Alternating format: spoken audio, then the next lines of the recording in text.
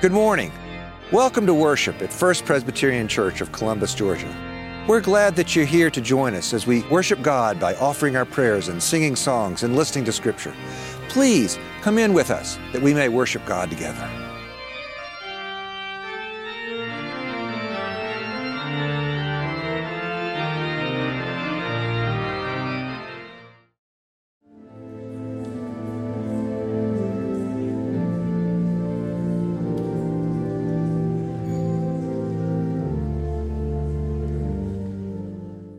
Just want to say a quick word of welcome and thank you. You have already showed your hospitality and faithfulness to my family.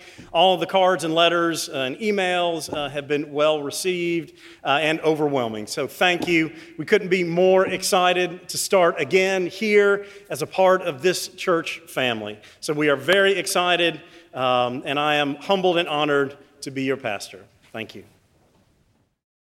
Good morning, First Columbus Saints. I know this is not exactly the face that you may want to see in the pulpit today. And there is a marvelous method to our madness as your presbytery gives thanks to God for the leadership of Joel Alvis and welcomes with delight the leadership of Danny Deeth. So as we prepare as God's people today to hear these very little known verses from Judges, it's worth noting that this passage is one of the oldest recorded songs in Scripture. It portrays yet another messy moment in the life of Israel. The Israelites had been suffering mightily under the cruel leadership of a Canaanite king, until a judge named Deborah came upon the scene and urged the Israelite army into action. Long story short, the Israelites are successful in battle. The Canaanite general, Sisera, flees the field and then hides in a neighboring town. The cowardly general, we learn, is greeted by an unflappable woman by the name of Jael, whose kin were particularly sympathetic to the Israelite cause. As a result, she offers food and shelter to lure the general to sleep. His reward? A tent peg through the skull. The Canaanite army is brought to their knees, and the Israelites garner a glorious success. But this is not a story of unmitigated and easy success. Rather, it's a story of success shaded and shaped by sorrow.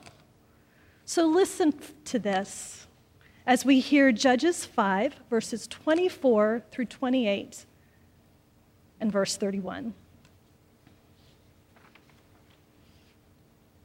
Most blessed of women be Jael, the wife of Heber the Kenite, of tent-dwelling women most blessed.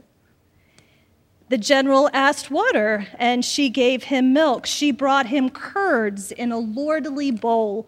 She put her hand to the tent peg and her right hand to the workman's mallet. She struck General Sisera a blow. She crushed his head, she shattered and pierced his temple. He sank, he fell. He lay still at her feet he sank, he fell. Where he sank, there he fell, dead. In another place, out of the window, the mother of Sisera peered. She gazed through the lattice. She exclaimed, "Why is his chariot so long in coming? Why tarry the hoofbeats of his chariots?" So perish all your enemies, O Lord, but may your friends be like the sun as it rises in its might.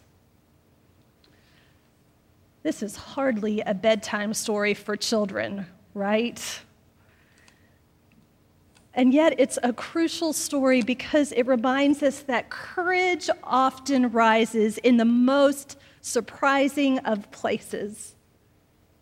It also reminds us that when we create tempestuous battle lines instead of trust-laden bridges,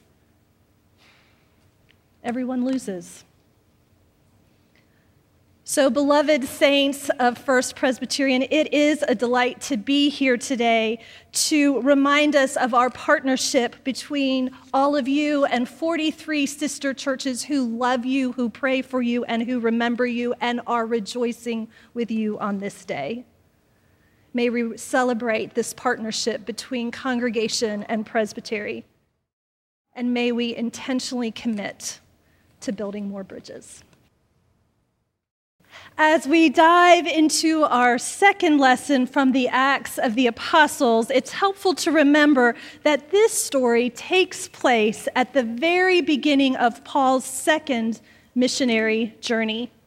This journey would take 3 years to complete and cover over 2,000 miles. In this particular moment, we enter the story to find Paul and his companion Silas both in Philippi, in the midst of an unexpected brawl, after having removed a demon from a locally owned slave girl. Listen to these words from Acts chapter 16, verses 19 through 36. But when the slave girl's owners saw that their hope of making money was gone, they seized Paul and Silas and dragged them into the marketplace before the authorities. When they had brought them before the magistrates, the owners said, "These men are disturbing our city. They are Jews, and they are advocating customs that are not lawful for us as Romans to adopt or observe." The crowd joined in attacking them, and the magistrates had them stripped of their clothing and ordered them to be beaten with rods. After they had given them a severe flogging, they threw them into the prison and ordered the jailer to keep them securely. Following these instructions, the jailer put them in the innermost cell and fastened their feet in stocks. About midnight, Paul and Silas were praying and singing hymns to God, and the prisoners were listening. Suddenly there was an earthquake so violent that the foundations of the prison were shaken, and immediately all the doors were unopened and everyone's chains were unfastened. The word of the Lord.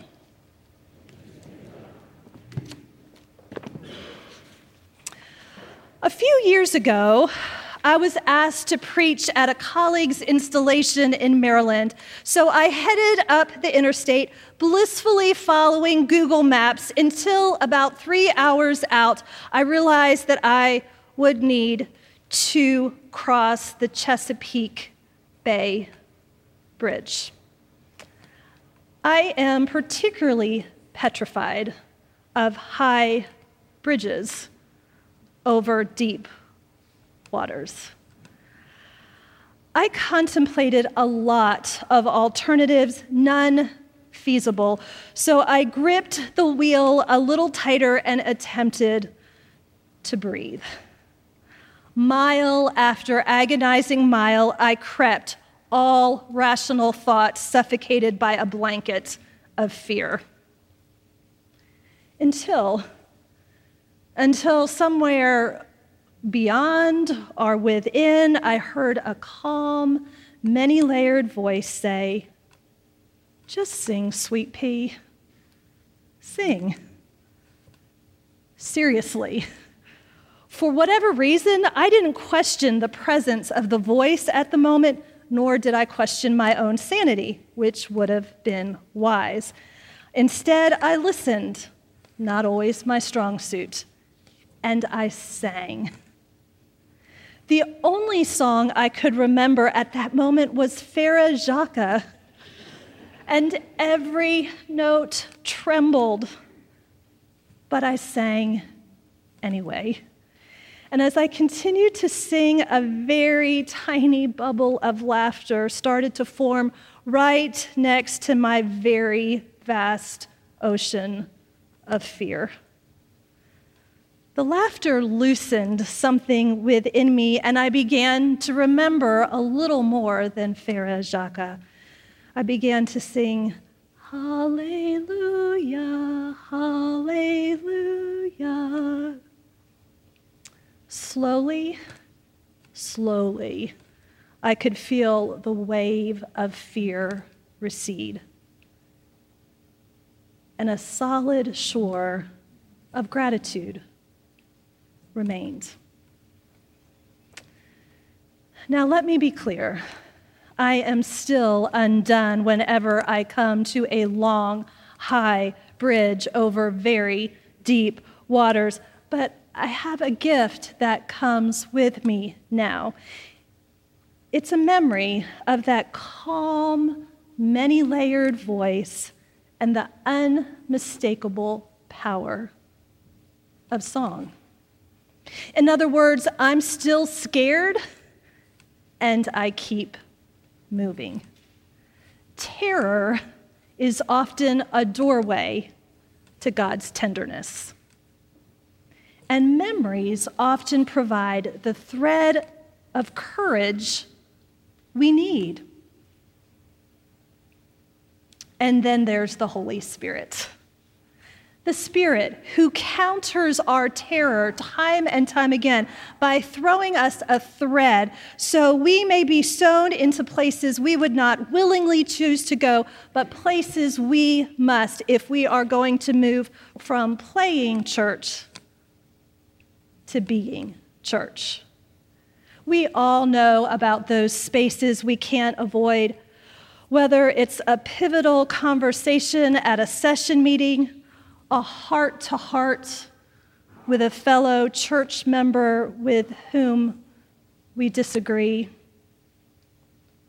a quiet visit to a bedside as breathing slows, or a determined contact with the bedraggled woman whose eyes we usually ignore when walking downtown. We know that in those spaces, we are being stitched into the way of Jesus, and that the Spirit's thread of courage becomes a lifeline.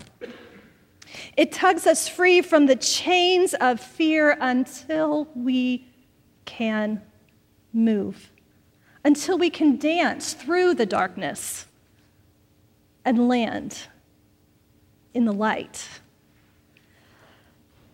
I believe this is exactly what Paul and Silas teach us: how to move around in the world, how to make intentional space for the love of God and the love of neighbor in our crowded lives. They show us how, to borrow a phrase, how to whistle in the dark, so that when the prisons of our own making loom large at every turn, Paul and Silas, prisoners of someone else's making, they remind us to sing. They don't provide us with a neat checklist of qualities required for a successful sing-along, nor do they offer a how-to list for the uncertain beginner. They simply start because it's obvious to them that there's no other choice. Yes, of course, they could have chosen to rage against the powers that be. Of course, they could have crafted a detailed plan of revenge for when they were free. Of course, they could have assured themselves that the bottom of a state prison wasn't all that bad. Surely there were worse places to be.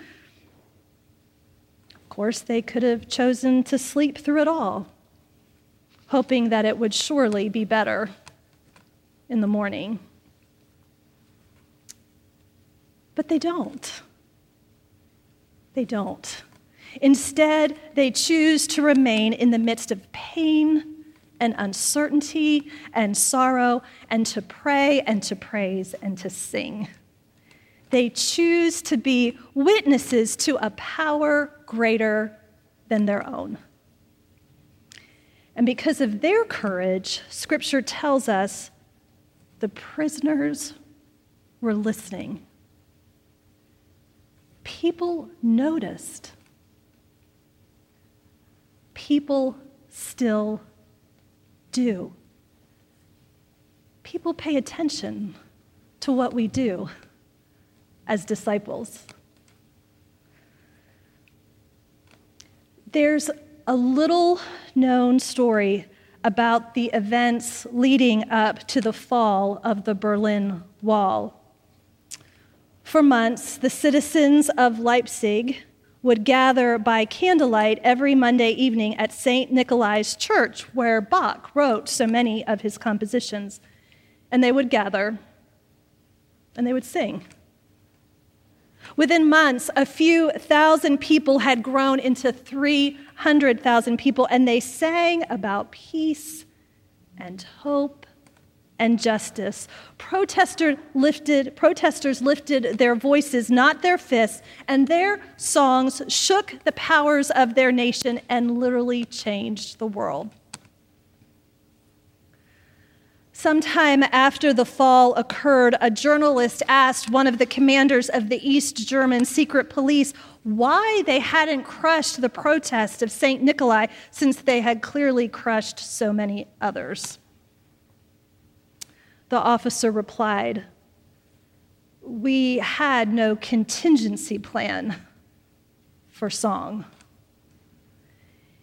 In other words, they had no earthly idea what to do. They who had been schooled for ordinary ugliness were confronted with extraordinary beauty. They who expected battle experienced blessing. They who were geared up for a fight were graced with a fugue. Those who expected the mess of protest discovered the melody of persistence.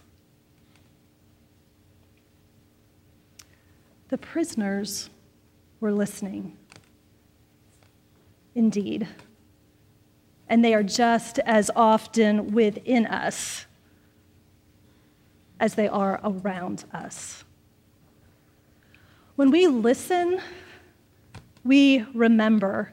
And memory shaped by God's providence brings transformation. The truth bears repeating, because the monsters that greet us in the dark are often the ones of our own making, sidling up in silence, keeping us chained and whispering all manner of outrage. And yet when we hear only terror, God tenderly teaches.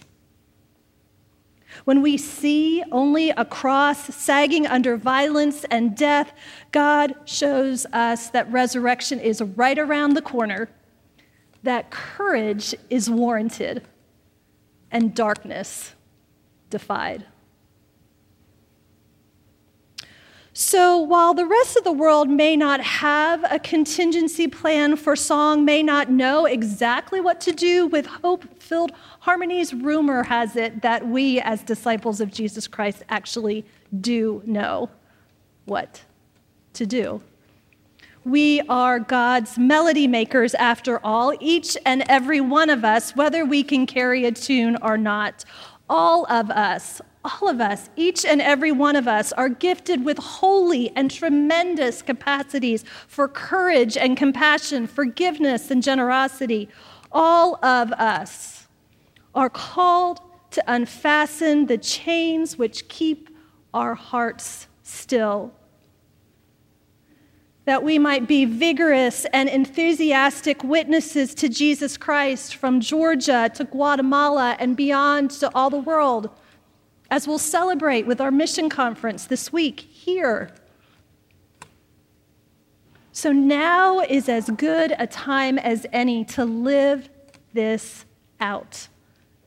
And chances are, when we follow that thread, There will be angels to greet us at every turn.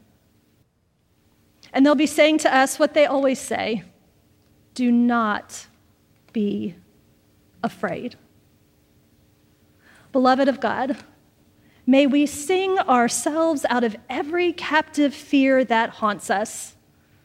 May we sing our way to the kingdom. May we sing our way home. Let us pray together. God of grace and glory, wisdom and power, remind us that you have given us everything we need to be your disciples in this time and space. Show us how to face each day with clear-eyed conviction and deep-rooted hope. Show us how to be, that we might not dismiss the evil of the world nor be undone by it, but rather defy it with unfathomable gentleness and persistent trust. Show us the way of the cross, and then send us your Holy Spirit to sing with us along the way. Send us your Spirit. In the name of the Father, the Son, and the Holy Ghost. Amen. It's been a privilege to join you this day in worship. We're glad that you were here. First Presbyterian Church seeks to serve and minister in the name of Jesus Christ. May the Lord bless you and keep you. May the Lord be kind and gracious to you. May the Lord look upon you with favor. Go in peace as you love and serve God.